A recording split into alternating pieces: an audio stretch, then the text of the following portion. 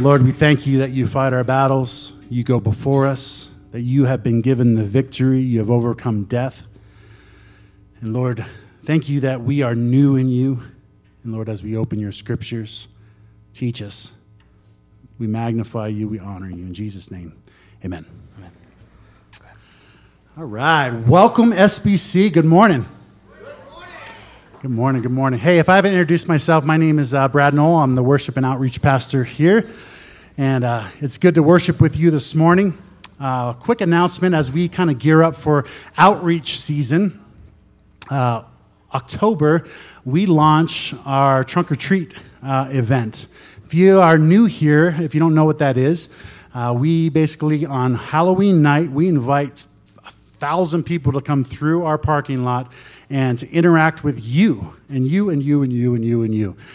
So the invitation is that you would come, decorate a car, serve at the games, at the food booth, be a setup person, a tear-down person, a person that is strategically placed throughout for our scavenger hunt for the gospel presentation. There's so many ways that you can get plugged in and utilize your gifts for the glory of God. And I invite you to come. Marley, which is our intern currently right now, will be on the deck with a clipboard. Look for Marley, pretty gal, brown hair. We'll have a clipboard. And you go, she's actually right here. Marley, could you raise your hand or stand up? Well, maybe stand up so everybody can see because they can't really see it. This is Marley. Yeah, intern Marley. Marley is doing a phenomenal job. Touch base with her.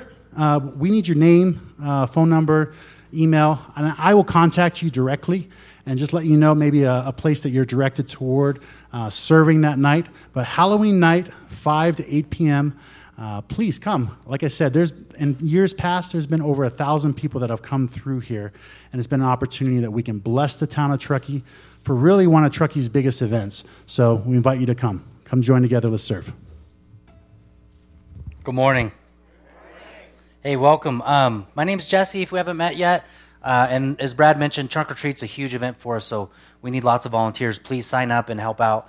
A lot of fun. We do a car, my wife and I, every year and really enjoy it. I want to mention a couple things. If you are new, we did launch an app a little while back. We're trying to encourage everyone to get on there, turn on your notifications, because there is a ton of things happening at the church, especially with fall and everything opening back up.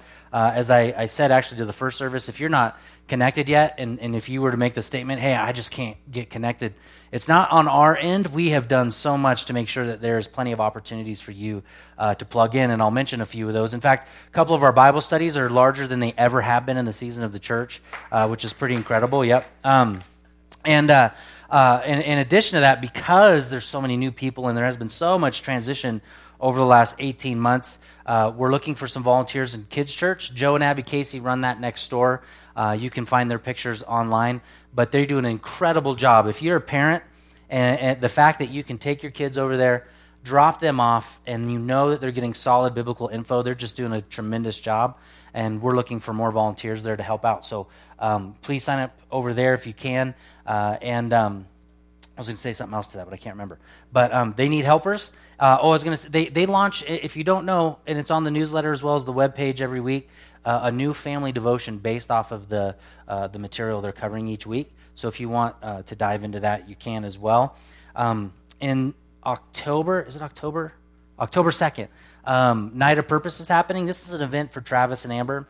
They're missionaries of ours. They serve in Mexico and basically help adopt and orphan children and strengthen them and help them out. And they're building a building down there to do just that. And they do a fundraiser every year down in Roseville.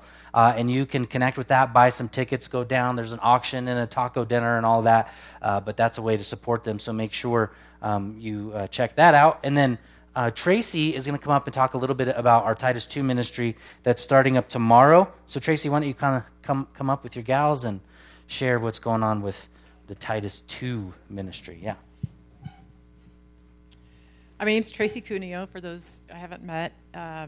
Titus 2 is a mentoring to learn to mentor and to learn to be comfortable being mentored. There are a lot of examples in the Bible of like Naomi mentored Ruth and Barnabas mentored Paul, who mentored Timothy. The way I best describe it is it's women walking side by side through the craziness of life, and drawing closer to Jesus. It just gives you these groups are 6 or less, 6 or fewer, and we meet once a month. And I wanted to give these girls an opportunity to tell you what they got out of it last year. No. It was just an incredible time that I could put aside for myself to be able to learn how to mentor other women and to allow myself to be mentored and corrected by other biblical women. It was a really beautiful thing. Sorry, it was more than 6. It's going to be more than 6 too, sorry. So I was just had gotten back into the church, and Tracy, I signed up, and I'm between 2 places, so she allowed me to do it remotely too. But I had no idea what to expect. It was the most incredible time that I had with these ladies. Really challenged me to look at my faith and where I didn't understand lots of things, and it was nice. The books, I would have never chosen these books to read myself, so that was really amazing. And then the most incredible part of it is I have these lifelong sisters forever to always call on whenever I'm in trouble, whenever I need guidance, or just a friend. Oh, hello. Short. Sisterhood. I really found out what that means. Unique, different people coming together because we all love Christ. Can you hold it for me? Yes. Okay. So my daughter is 20, and she got to do a group, and I was part of a different group, so kind of a family affair, but we decided to do it this way. It's a safe place. Place to grow in victory as we follow Jesus. These are some of the books that we read. So we're doing a kickoff tomorrow night at 6 p.m. to start the first groups. You can join a group until the end of September, and then it's closed, but you still can sign up if you want one-on-one mentoring, and the sign-up's in the back if you want to get into a group. Thanks.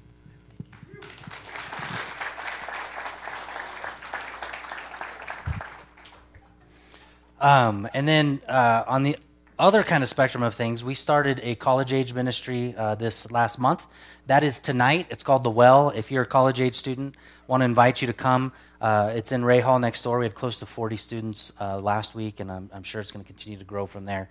And so join that. And then we support a ministry called Scarlet Hope. Shannon Breimer is back in the area. I don't know how many of you know her, but she is back.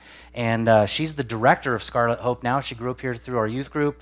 And this is an event to help raise funds. If you're not familiar with Scarlet Hope, they're involved in helping women get out of the sex trafficking industry and the sex industry as a whole, and she's doing a tremendous job there. And so if you have a chance to see her, if you know her, make sure you give her a big hug and a big thank you for the service that she's providing for those gals. But this is an event you can sign up to in addition to to just help out those ministries as we partner around our area to help bring the gospel to those who need it most.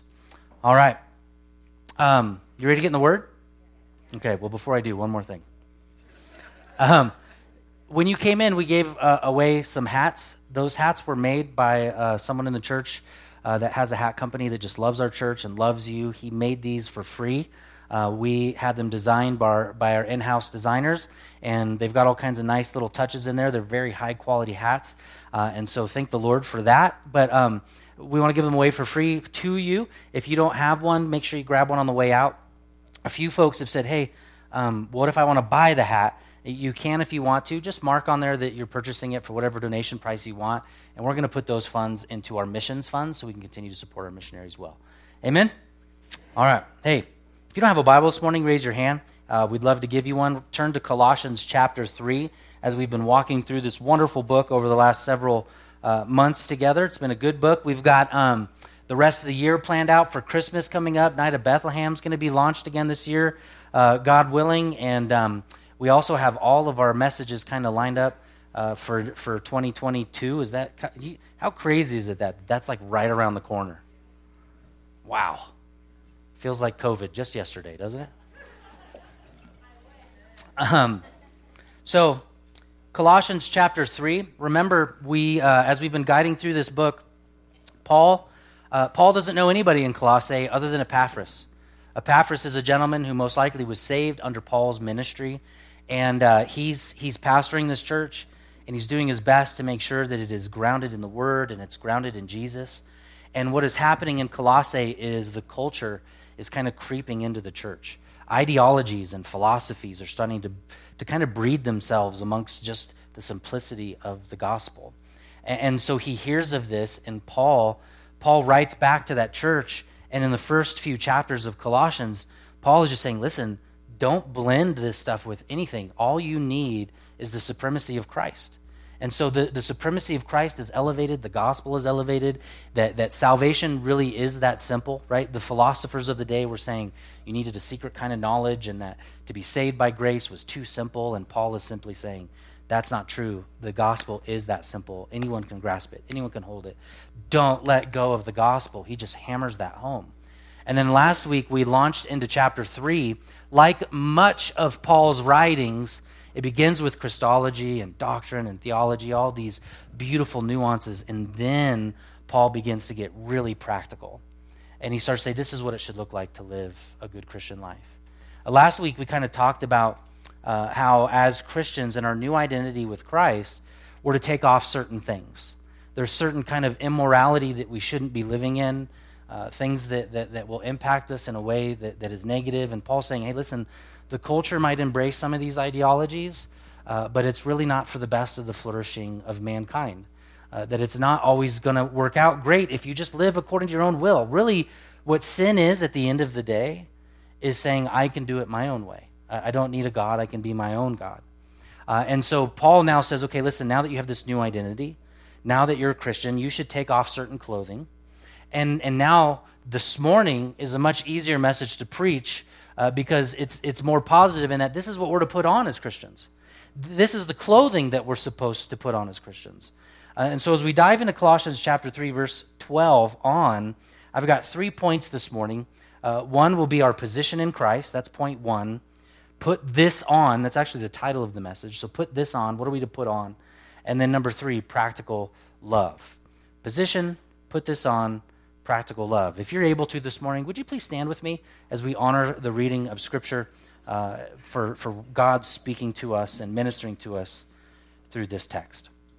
Chapter 3, verse 12. Put on then, as God's chosen ones, holy and beloved, compassionate hearts, kindness, humility, meekness, and patience, bearing with one another, and if anyone has complaint against one another, forgiving each other as the Lord has forgiven you, so you also must forgive.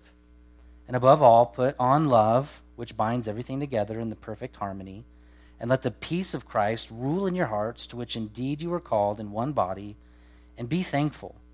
Let the word of Christ dwell in you richly, teaching and admonishing one another in all wisdom, singing psalms and hymns and spiritual songs with thankfulness in your hearts to God.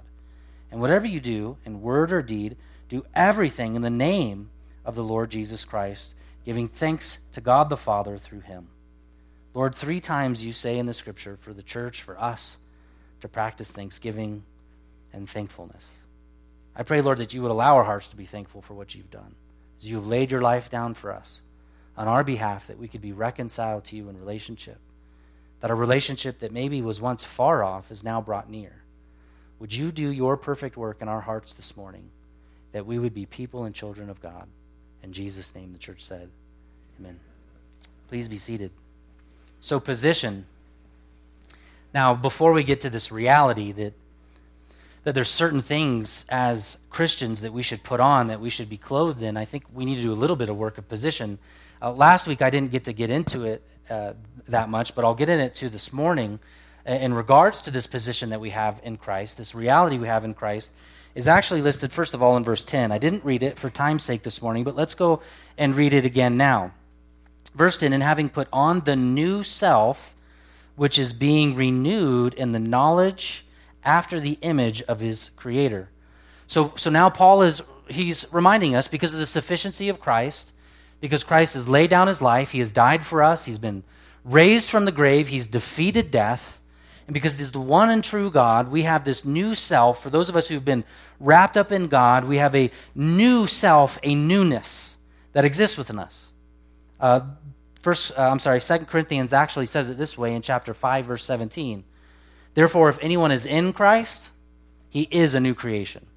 The old has passed away, and the new has come. Or I like how Romans says it as well. We know that our old self, the old sinful man, the man with its shame and its guilt and its hurt and its pain and its mistakes, that old self was crucified with him, with Jesus, in order that the body of sin might be brought to nothing so that we would no longer be enslaved to sin. I mean, that's really, really good news. In Christ, you've been raised from this spiritual kind of grave, and you're free from the slavery of sin. You can say no to the old self. Great theologian R.C.H. Linsky actually says it this way: the old man is not converted, for he cannot be. He is not renewed, he cannot be. He can only be replaced by the new man. What does this mean? Well, I got to do a little bit of work here with you, because this is deep and very important to my heart. I think it's very deep and important to the heart of the gospel and the heart of the Bible. Because you have within American Christianity, and I'm sure it exists to some degree globally, this kind of teaching that if you come to Jesus, you're going to be improved. Right? Some people come to church because they know their life is a mess, and they're hoping that if they come to church and they tithe and they serve and they do certain things, that maybe that the old man will become a better man. And so you have whole ministries. You have whole churches that are just all about improving the self. Right? If I come to Jesus, my marriage will get better. If I come to Jesus, I'll be a better parent. If I come to Jesus, maybe my wallet will get a little thicker. If I come to Jesus, maybe my boss will like me more. If I come to Jesus, maybe I'll find favor in this world. And if I come to Jesus, maybe I'll be happier. Maybe I'll have a little bit more peace. Now the reality is, when you come to Jesus, those things may happen. But at the core of of Christianity isn't that it's about self-improvement. There's all kinds of books on self-improvement, are there not? I mean, I can't remember the last time I looked it up. I did a message a few years ago on the amount of self-help books that were written in the last 6 months. It was something like 250,000 or something like that. Right? I mean, you can go into any bookstore and you are not going to find a shortage of self-help books, are you? Right? I mean, just go into the grocery store sometime. You know, right when you check out, to your left, you got a bunch of magazines. And what are all of those magazines? 10 Steps to a Better You. Right? 5 makeup tips that'll make you beautiful. Right? If you look, it's all a list. It's no different than the 10 Commandments. Just do these things. Bam, bam, bam, bam. And you'll be happy. Now, when we come to Christ, it's not about becoming a better person. Though that may happen, it's about becoming a new person. It's not about becoming better. It's about coming alive. The Bible literally says that those who are outside of Jesus Christ, those who don't believe in the God of the Bible, which I know is somewhat hard to believe, that they're naturally going to fall into. It's all good. It happens. It happened in the first service, but it was one of the worship members, so one of the worship team members. It happens. It doesn't distract the Holy Spirit. It just distracts me. It's not about becoming a better person. It's about becoming a new man. Alive from death. The way the Bible describes us, remember Romans 1 last week? Man, it's a tough passage, but it literally says that the culture, that people outside of God naturally, because of sin, want to suppress the truth. I mean, at the end of the day, all of us are truth suppressors. I mean, even myself, there's things that we want to kind of push down, we don't want to hear, we don't want to be challenged, we don't want someone to tell us that we're wrong. I mean, how many of you are really good at hearing that you're wrong about something? Honestly. I'm pretty sure some of you are married and you've had your spouse tell you were wrong about something. But our natural inclination, at the end of the day, even those who don't believe in God, those philosophers of old would say that the ego is much stronger than we could ever think or imagine. And instead of the ego, the Bible would say sin is much stronger than you could ever think or imagine, to the point where it makes you spiritually dead. But when you have a relationship with Jesus Christ, it makes you alive. It gives you a new life. It helps you see the world through a new lens. Right? Romans 1 actually literally tells us that through the suppression of truth, as we shared last week, eventually you get to a place where things don't make sense, things aren't logical. And those of us with a biblical worldview who see the Bible as the way in which we should see society and as the way in which we should live, we begin to see the world in a light that the world just simply doesn't understand or agree with or like. And we have to understand that that's a great difficulty for us to live in as Christians. I can't tell you the amount of conversations I've had in the last 2 months of individuals who were feeling a deep sense of persecution in their workplace, a deep sense of ostracization in their workplace. Spoke with someone today who had an appointment at a certain place and felt a deep sense of pressure that they held deep convictions with, that the culture was saying, you must do this thing and you must be this way. You must think like this. Right? Christians, to a certain degree, are living in a pressure cooker. Right? And yet we know that because we see things the way that God has helped us see them, that we simply have this position in Christ as a new man. We can't help but see it any other way. And those of you who have come alive in Christ, you know, you have felt it, you have sensed it. Right? Some of you are so new, you don't know my story, but I grew up in Hurstdale Auto Wrecking Yard. Some of you don't even remember the Hurstdale Auto Wrecking Yard. But if you were to talk to some of the individuals who remember it, they would say that was a scary place to visit. You used to write a note to your wife, this is where I'm visiting, this is where I'm going. If I don't come back, come look for my body. Right? My dad who raised me was a tough individual. Right? My family was filled with drug abuse, filled with all kinds of things that were sinful and gnarly. And it wasn't until Jesus came, spoke to my mom, and my mom one day said to me, hey, Jesse, I found Jesus. And literally I didn't know if that was a new drug or what. I was about 12 years old, and it made a radical difference in my mom. One day she was one woman, and the next day she was a new woman. And I knew she was new because she was living differently. She was cooking breakfast, which was kind of an abnormality, but then it became a normal thing. And those of you, you know, when Christ has illuminated himself to you and his forgiveness and his grace, it's not about being improved. Though, again, that may occur. It's about becoming brand new. The Bible says before Christ we were slaves, we were orphaned, and we were dead in our trespasses. And yet Jesus adopts us into his family. He makes us alive, and he gives us new eyes and a new mind and a new heart and a new way of thinking. In fact, that's exactly what it says in the Old Testament, that he desires to take the heart of stone and turn it into a heart of flesh. That's the good news of the gospel, this new position we have in Christ. But verse 10 also says that we're going to be renewed. That's that daily growth of renewal, going deeper in the knowledge of God and deeper in the things of God. So in our position in Christ, we have a new self, and we're being renewed. Right? His mercies are new every morning. Right? And the reality is that sometimes we forget that. I woke up this morning and came to church and just, I don't know about you, but kind of walked outside. I didn't realize that it rained last night. And a little bit of rain, fresh air, came into the church, just opened up the doors because just the freshness of the air, just being reminded that God brings new mercies every morning, right? Every day is a reminder of a fresh start. And I don't know if you know this, but actually the Jewish calendar actually starts from night to day. And the reason for that is because the first thing that God wants you to know is that his first gift of your day is a good night's rest. Right? We calendar it from morning to night, but God kind of intended it to be, hey, the first gift I give you is rest. And then you're going to labor, and then I'll give you rest again in your new day. And then Laura, who was greeting, I'm sure some of you saw her. She's got this nice little beautiful baby bump, right? And some of you don't know their story, but they've been praying for a couple years that God would give them a baby. And then all of a sudden, God grants that gift. And as I see her standing there greeting with that little baby bump, I'm reminded that God is sovereign over life, and he's sovereign over the womb, and he's good, and he's gracious, and he gives gifts to his children because he loves them deeply. Right? These are the things that we have in God, a new self being renewed every day. And sometimes we forget that newness every day because we're not practicing, as Paul listed here 3 different times, thankfulness and gratitude. Thank you, God, for the fresh air. Thank you, God, for the community we have. But not only do we have a new self, and not only are we being renewed, we have a new community. Look at verse 11. Here then, because of the gospel, because of the resurrection of Jesus, there is not Greek or Jew, circumcised or uncircumcised, barbarian, Scythian, slave, free, but Christ is all and in all. This is the new community we have. The great diverse community. Now, what's interesting is that if you start to list this, and it's lost on us because we don't necessarily use these words, barbarian, Greek, Scythian, slave, free, Jew, or what have you, circumcised or uncircumcised. But if you kind of go back and you do a little bit of work, you start to understand who these individuals were in the day that Paul was writing. First, you have the barbarians. The barbarians were literally considered basically the uneducated. those who they didn't have education, they were kind of out on the outskirts, they weren't very smart. And then in contrast to that, to the barbarian, you had the Greeks.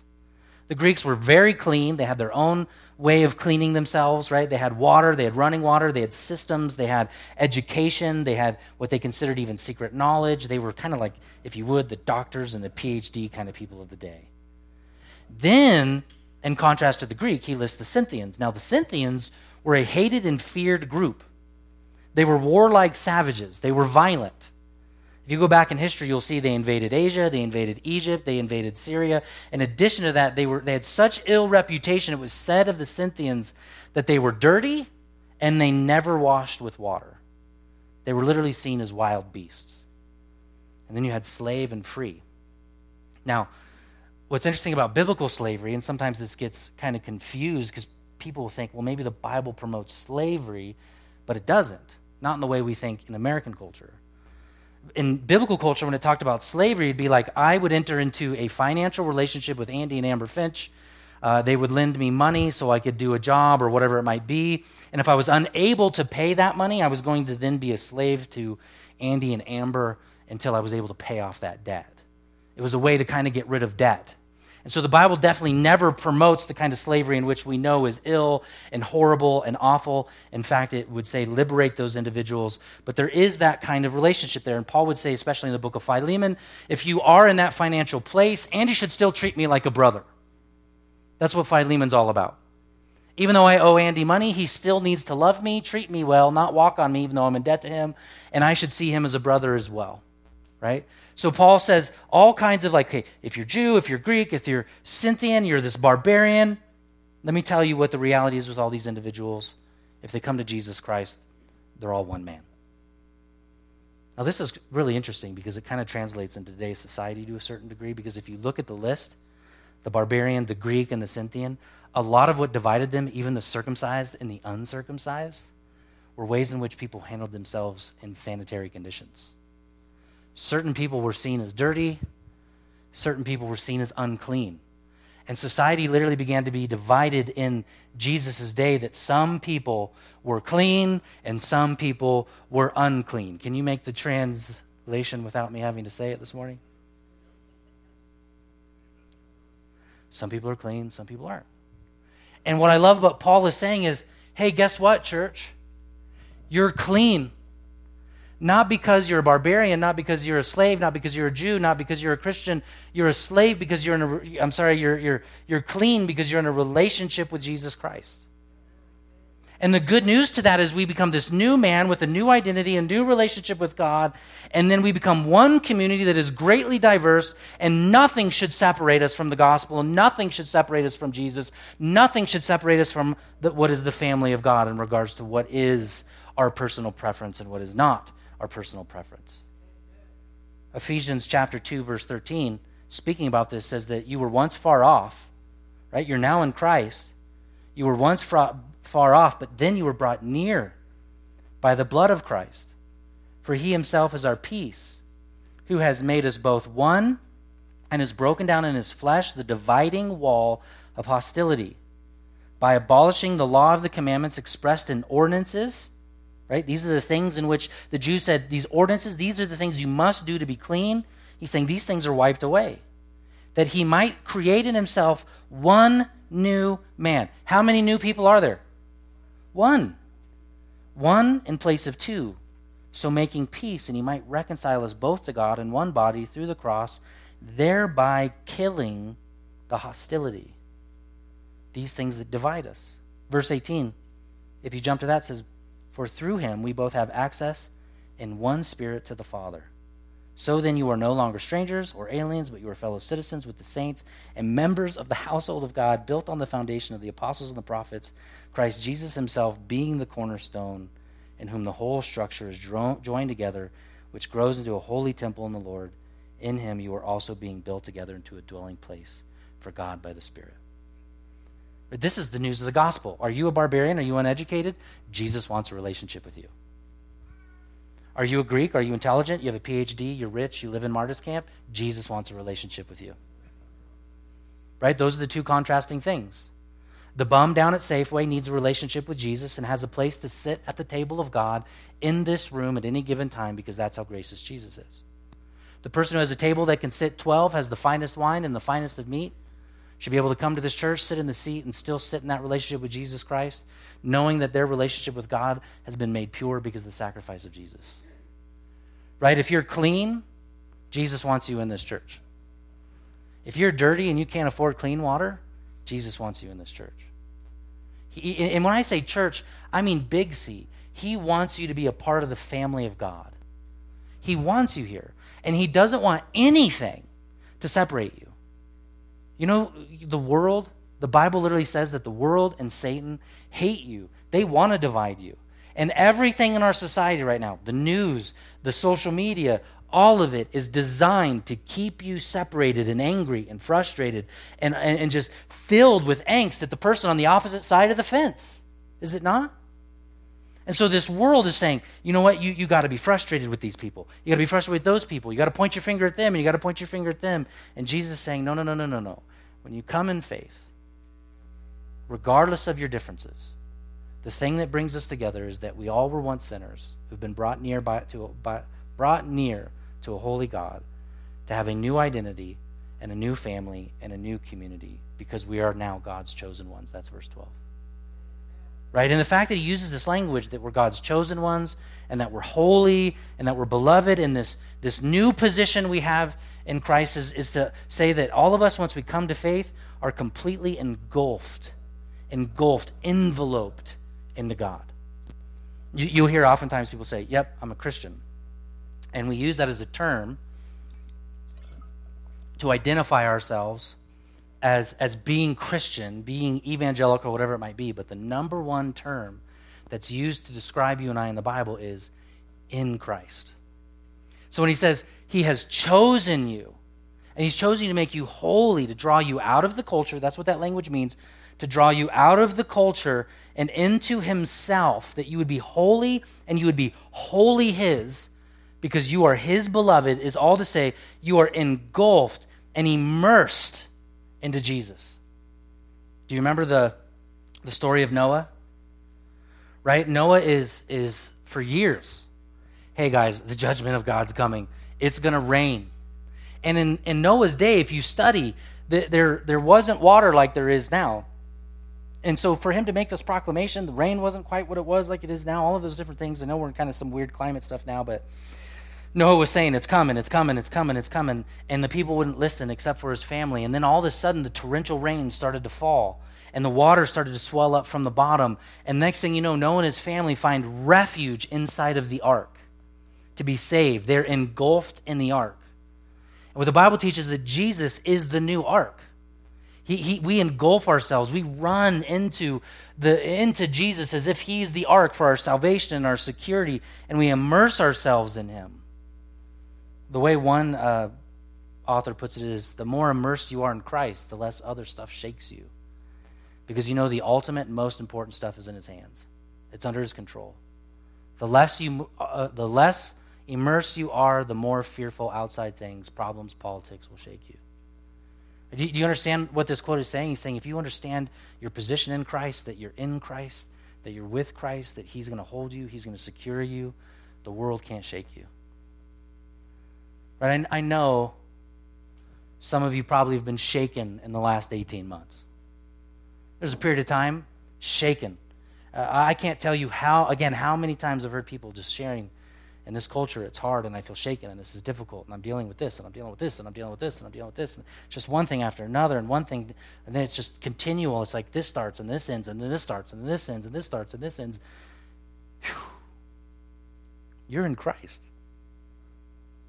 You're in the ark, right? The reason that stuff is there, this is how beautifully connected the Old Testament is with the New Testament and how it's all connected with one another. It's raining and the waves are crashing, but you're in the ark of Christ. Yeah, but it's so hard, but you're in the ark of Christ, right? He's going to deliver you. He's going to make sure you get from one place to the next. God's got you. And because of this new position we have, Paul then gets into more of that practical language of put on. And it's a whole list. We're just going to go through them kind of briefly. But But he says, okay, if you're this new man, this is your identity, this is the kind of clothing you should wear. Now, in our culture, what you wear says a lot about you. I don't think we necessarily mean to judge people for what they wear, but we do. Right? What you wear says a lot about you, unintentionally, maybe even intentionally, right? If you like to wear a lot of Nike gear and a lot of Reebok gear and you wear joggers, like you're a wannabe athlete, right? You're try hard. Right? If you got that flat bill rim and your pants are kind of loose and whatnot, you might be a snowboarder type. If you got a knife on your belt, you own a gun. We know this. Right? These are just things that we read into culture that kind of, it says something about you. And Gavin Salza was in the first service, and he was wearing, I don't know how many of you saw him before he left, but he's wearing an orange T-shirt and orange pants. And it said blessed in Super Mario text, right? If you know Gavin, you know that only is a proclamation of kind of who he is inside. He's loud and very proud to be a Christian, right? It just fits his personality. It's who he is, and that's okay. There's nothing necessarily wrong with that. But what the Bible is saying is that there's certain spiritual things that we put on that are markers to a society that is dark that show us that we're Christians. And so Paul says, okay, hey, listen, this is the kind of clothing that you should be wearing. Since you're engulfed in Christ and your position is in Christ, you should have these kind of things that are true about you. The first one he lists is a heart of compassion, right? A deep, gut-level feeling of sympathy and pity and mercy towards people. We shouldn't be indifferent. And we have to see things spiritually. A friend of mine texted me last night and said, man, I really feel like our battle is against people and not against principalities. What is he saying by that? Colossians has said on many different occasions that behind the things that we struggle with is a spiritual realm that is real, that exists. Those are the principalities. And that those principalities are indeed against the Christian worldview and a biblical worldview. He says, feels like I'm fighting against people. And that's why we need to remember this idea of compassion and mercy, because the Bible says that people aren't our problem, but it's the spiritual realm that is our problem. Do you remember when Jesus was literally preaching and he sees all of these crowds of people who are coming to him, and the reality is that Jesus is faced with this fact that people are coming to him because he's reproducing bread and he's healing people and he's doing these amazing things, and so people were coming to Jesus to receive these healing things rather than to receive Jesus himself as the true gift. And it literally is instead, right, if I don't know what you would say if people were following you just to get stuff from you rather than to get you, but it says that Jesus just looks upon the crowds with compassion in his heart for them as they were helpless and harassed. How many of you have a heart of compassion for people who are different than you?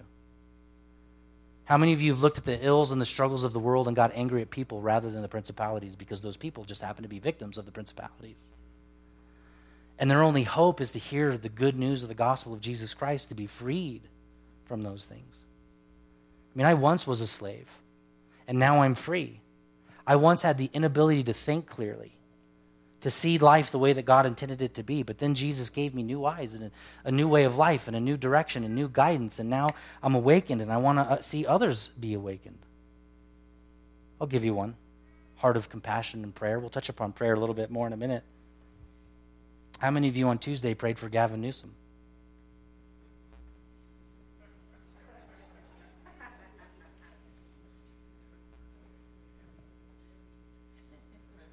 Right, and that's a good question, Sean. That's a great question, dude. By prayer, I don't mean, Lord, hell hath no fury, like a church scorned. Like not fire and brimstone, but Lord, thank you. Like the Bible instructs us to pray for our political leaders, even if we don't agree with them. And someone will be like, well, you don't know how messed up it is, man. I go, do you know that when Jesus had this stuff written, you know who was the leader of the known empire? A guy by the name of Nero. You ever done any study on Nero? Or a guy by the name of Herod. You ever done any study on Herod? Herod was killing babies. And Jesus says, you know what? Your natural inclination is to want to hate people. That is the natural inclination, not just to suppress the truth, but to hate people who are different than you. And Jesus is saying, put on, as Christians, hearts of compassion for anybody and everybody. especially those who are evil. You go, oh, I don't know. That sounds a little tough. Okay, well, then let me drive it a little bit further where Jesus says, love your enemies and pray for them. Those are his words. Those are actually Jesus' words. So we're put on hearts of compassion. In addition to that, we're to put on kindness. Kindness is the kind of grace that permeates the whole person. Right? A good question to ask in regards to yourself is when people around you, do you make them feel heavy or do you make them feel light? Like when people around you, is there freedom to talk, a freedom to be yourself because you're naturally kind, you're not burdensome, and you're not hard to be around? Which comes from the next thing he says in number 3 on the list, which is humility, which is one of the number 1 attributes of Jesus. To act as the role of a servant, to lay your life down. One of the reasons that we're calling you to serve on a Sunday morning, and we say things like, come to one service and serve at another service, come to one, serve at one, isn't because we just want to propagate the church and because we want to continue to build the church. It's for your benefit. Jesus literally lays down his life for the church. And so by serving our brothers and sisters in the Lord, we're literally putting ourselves under them, and we're growing in our walk with God, which increases, as Paul's listed here on several different occasions, peace in your heart. And then he says meekness and patience.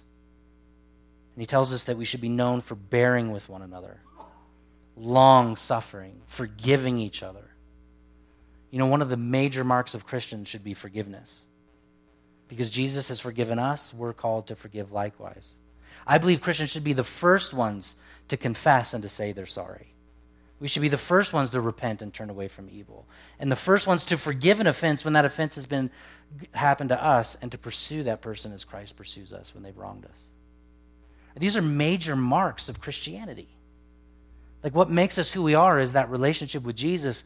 Because we have this relationship with Jesus, we live like Jesus because we're enveloped and clothed with Jesus. And as we practice these things, let me just ask you a question. How many of you in the last year have been hurt by someone? I think all of us probably have to some degree or another. Right? And there's only 3 options when somebody hurts you. When somebody wrongs you, whatever that wrong may be, maybe someone cuts you off in traffic, might be somebody shames you. It might be any of those things. There's 3 kind of responses. The first one is, you hurt me, so I'm going to hurt you. You hurt me, now I'm going to hurt you. Right? You said this to me, now I'll say this to you. That is, by the way, to act like a 5-year-old child. That's what that is. That's exactly what my kids do. Every time one of them punches the other one, slaps the other one, smacks the other one, throws something at the other one, and I say, why did you do that? They inevitably will say, well, because he did this, and he did that. Right? The reality is when somebody has shaken you, whatever comes out of you is what was already there. Right? Nobody makes you mad. Nobody makes you sad. Nobody makes you depressed. Only situations and circumstances bring out that which is in the heart. And so one natural response, someone hurts us, we hurt them back. Or the second one is they hurt us, so we just stay away from them. We shut them out. We don't invite them to the house. We ignore them. Right? If you've been married, maybe you've slept on the couch a couple times. Right? I'm going to show her. It's always the guy, isn't it? Right? Where'd you sleep last night? In the doghouse. Remember that old saying? I'm starting to show my age a little bit. Or maybe you're just not wanting to show any verbal sign that you have slept in the literal doghouse. Right? I'm just going to ignore you. I'm not going to hurt you, but I'm going to shut you out, and I'm just going to stay away. Or the third option is this. They hurt us, and we go after them and we love them. Right? One is to push them away. The other is to ignore them. And the gospel is to embrace them. I'm sorry, I forgive you. I'm sorry, forgive me. You know, one of the things I've always wrestled with, especially as a church leader, is to ask for forgiveness even though I know I'm right. And people go, wait a minute, you know, you're taking responsibility for somebody else's stuff. I go, oh. You mean like Jesus did? Jesus took our shame, took our punishment.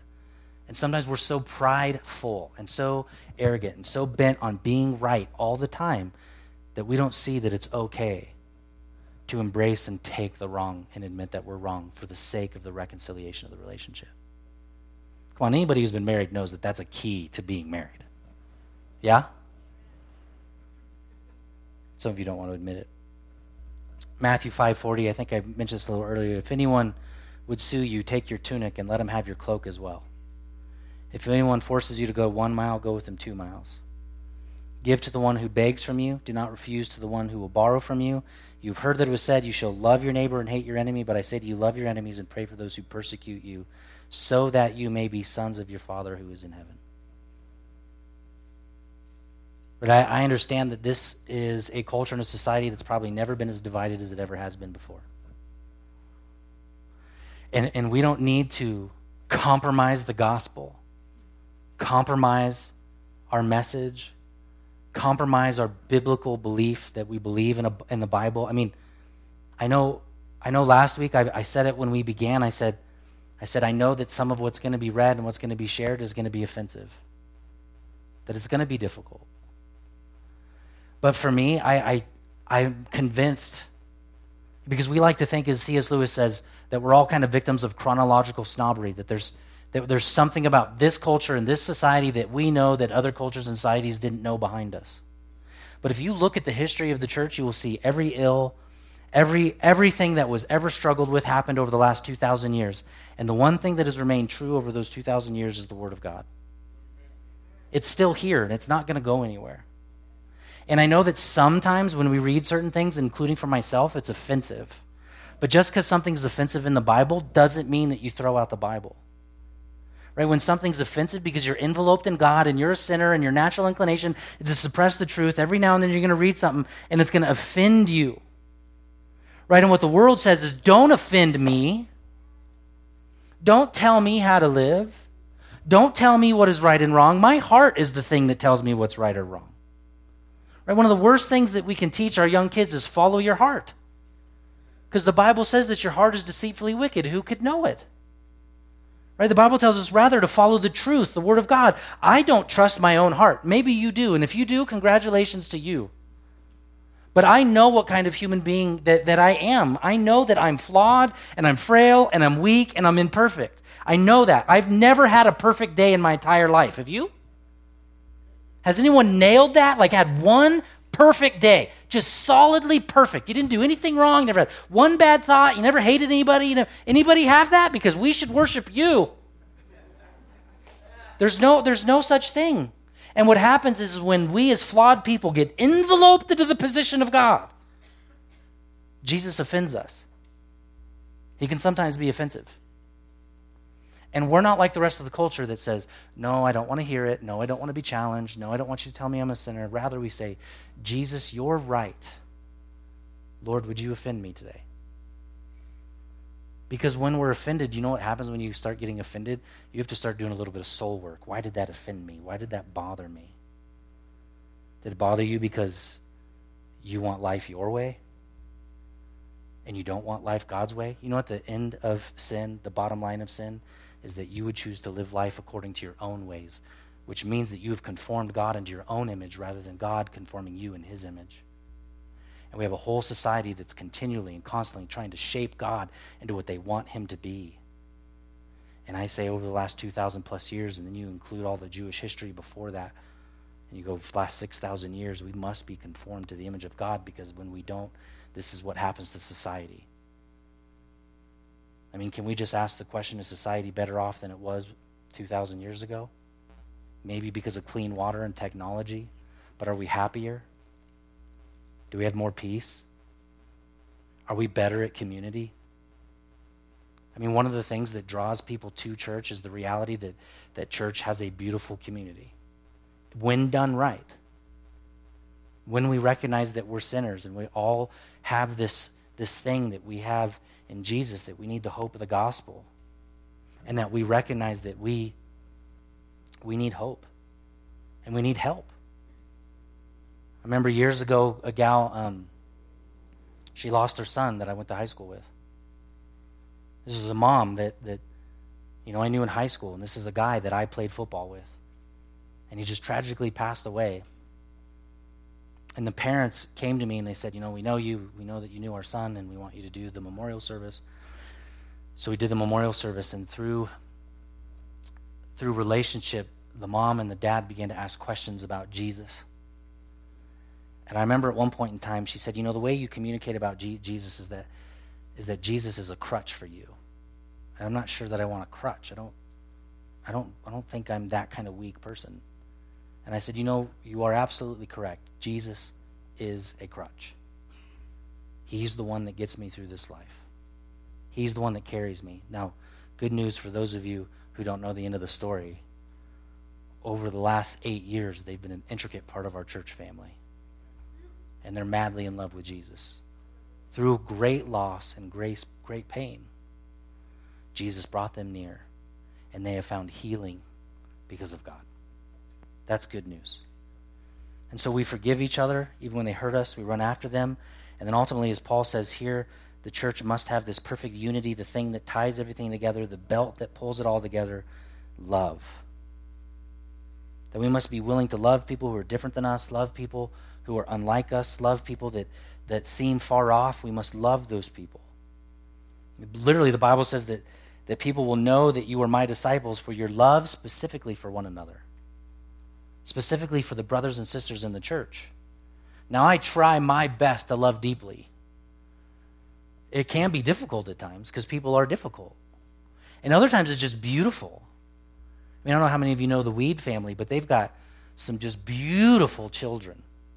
And some of you have met some of their children. And Cohen, who's in a little wheelchair, we basically revamped our wheelchair thing over there next door for little Cohen. And how many of you had a chance to interact with Cohen? That kid has a smile that's worth $10 million, if not more. Right? And I was out here on a Tuesday. Man, we have, I think it's Tuesday morning. They're like during the week, there are like 200 people here at the church and Bible studies and all of that. I think actually this was Thursday. There's a bunch of people here on Thursday doing school, and I was running around with some of the Weeds kids on their bicycles, and then I had to reel them in because they were darting down the driveway, and I was worried they're going to get hit by a car, but they're, and I just love the fact that these little 4-year-old and 5-year-old kids, they see me and they say, Pastor Jesse, and their eyes light up. That's the kind of man, I feel love from them. And they know that I'm safe and I love them. I want to be that guy. I want to be that guy for a long time. I want to be that guy for some of your kids, and I am for some of them.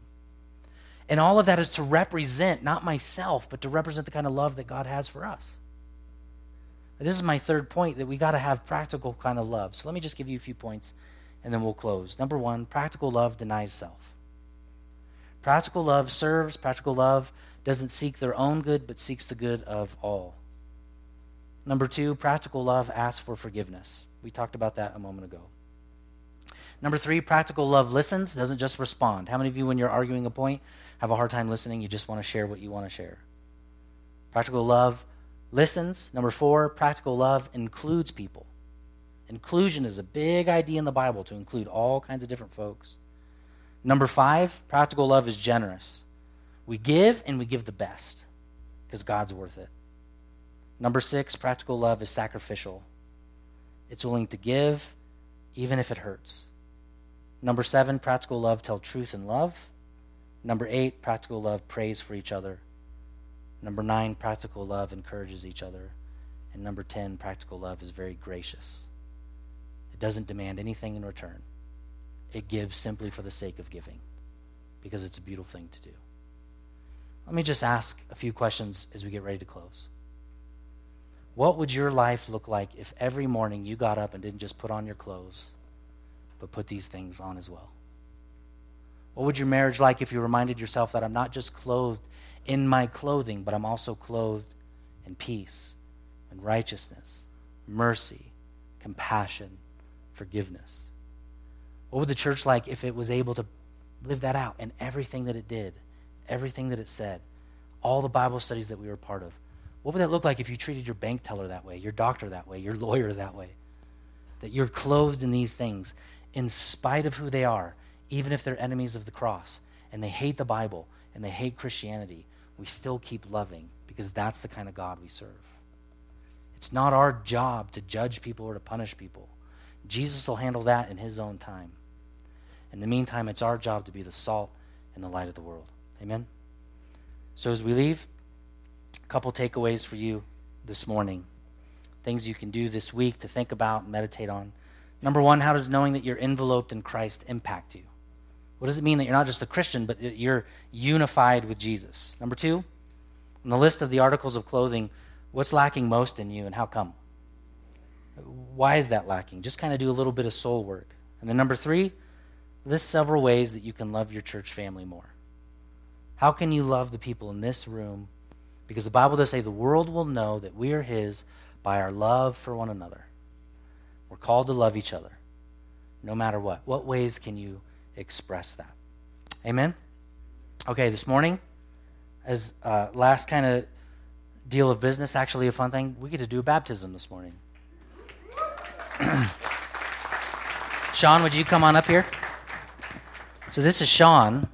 Sean's been part of our church for a few years, and he has been an incredible blessing to our church family. He laughs at all of my jokes, so he thinks I'm funny, which is great. He loves Taco Bell. Huh? Yeah. What's your favorite thing at Taco Bell? I always ask you this. What is it? All of it? All right. How does it feel to stand up here without your shirt on in front of all these people? Okay. Yeah, that a boy. I love it. And his mom and dad are here, and they're going to be moving soon, and I'm going to miss them incredibly so. And they've been just a real gift to our church family. They've shared a lot of love. They fed the staff on Thursday just as a way to say thank you to us, and we're going to miss them. And so, Sean, before I baptize you, can I just have you declare before the church body, do you believe that Jesus Christ has died for you and he rose again from the grave and he's given you eternal life? Yes. And are you ready to continue to walk the rest of your days with the Lord? Yes. As we baptize Sean, it's an image that God actually, we believe in kind of two sacraments. One is communion. We practice that usually once a month, the first of the month. The other one is baptism. And this is a commandment of Jesus. He says when you should be baptized as a believer, because what you're doing is you're declaring before your church family that you believe you are enveloped in Christ, as I just shared. That the old man has died and the new man has been raised. And that's what the water represents. The old man goes and is buried in the grave, and the new man is resurrected along with Jesus with a new life and the power of the Holy Spirit to live with him all the days of his life. In addition to that, the water shows that he's been cleaned by the blood of Jesus. All right, you ready? Yeah. All right, bud.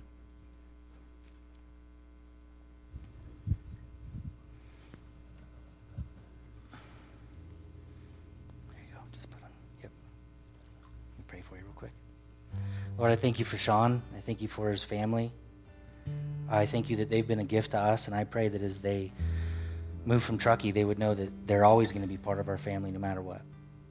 And that one day, Lord, we'll be unified with them in heaven for eternity. And we'll remember all the great memories of what church has been, what church life has been like, what family life has been like, and the ways that you've worked through hurt and brokenness, and all of that, Lord, we'll be able to reminisce in it. I thank you for this young man's ability to sit before his church family here, Lord, and say, I believe that Jesus is my Lord and Savior. And I'm thankful that he has washed me clean from my sin. And now in the name of the Father, the Son, and the Holy Spirit, I baptize you.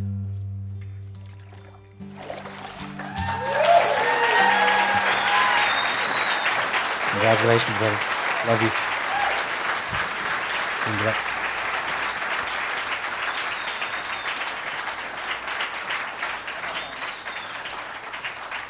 We saw your yellow shorts, so we got you a yellow towel to match it. Dude, check this out. Look at how good we are at SBC. Look at, you see what's on there? That's a gorilla, dude. You want, here. All right, let's sing. Thank you, Sean. Love you, brother.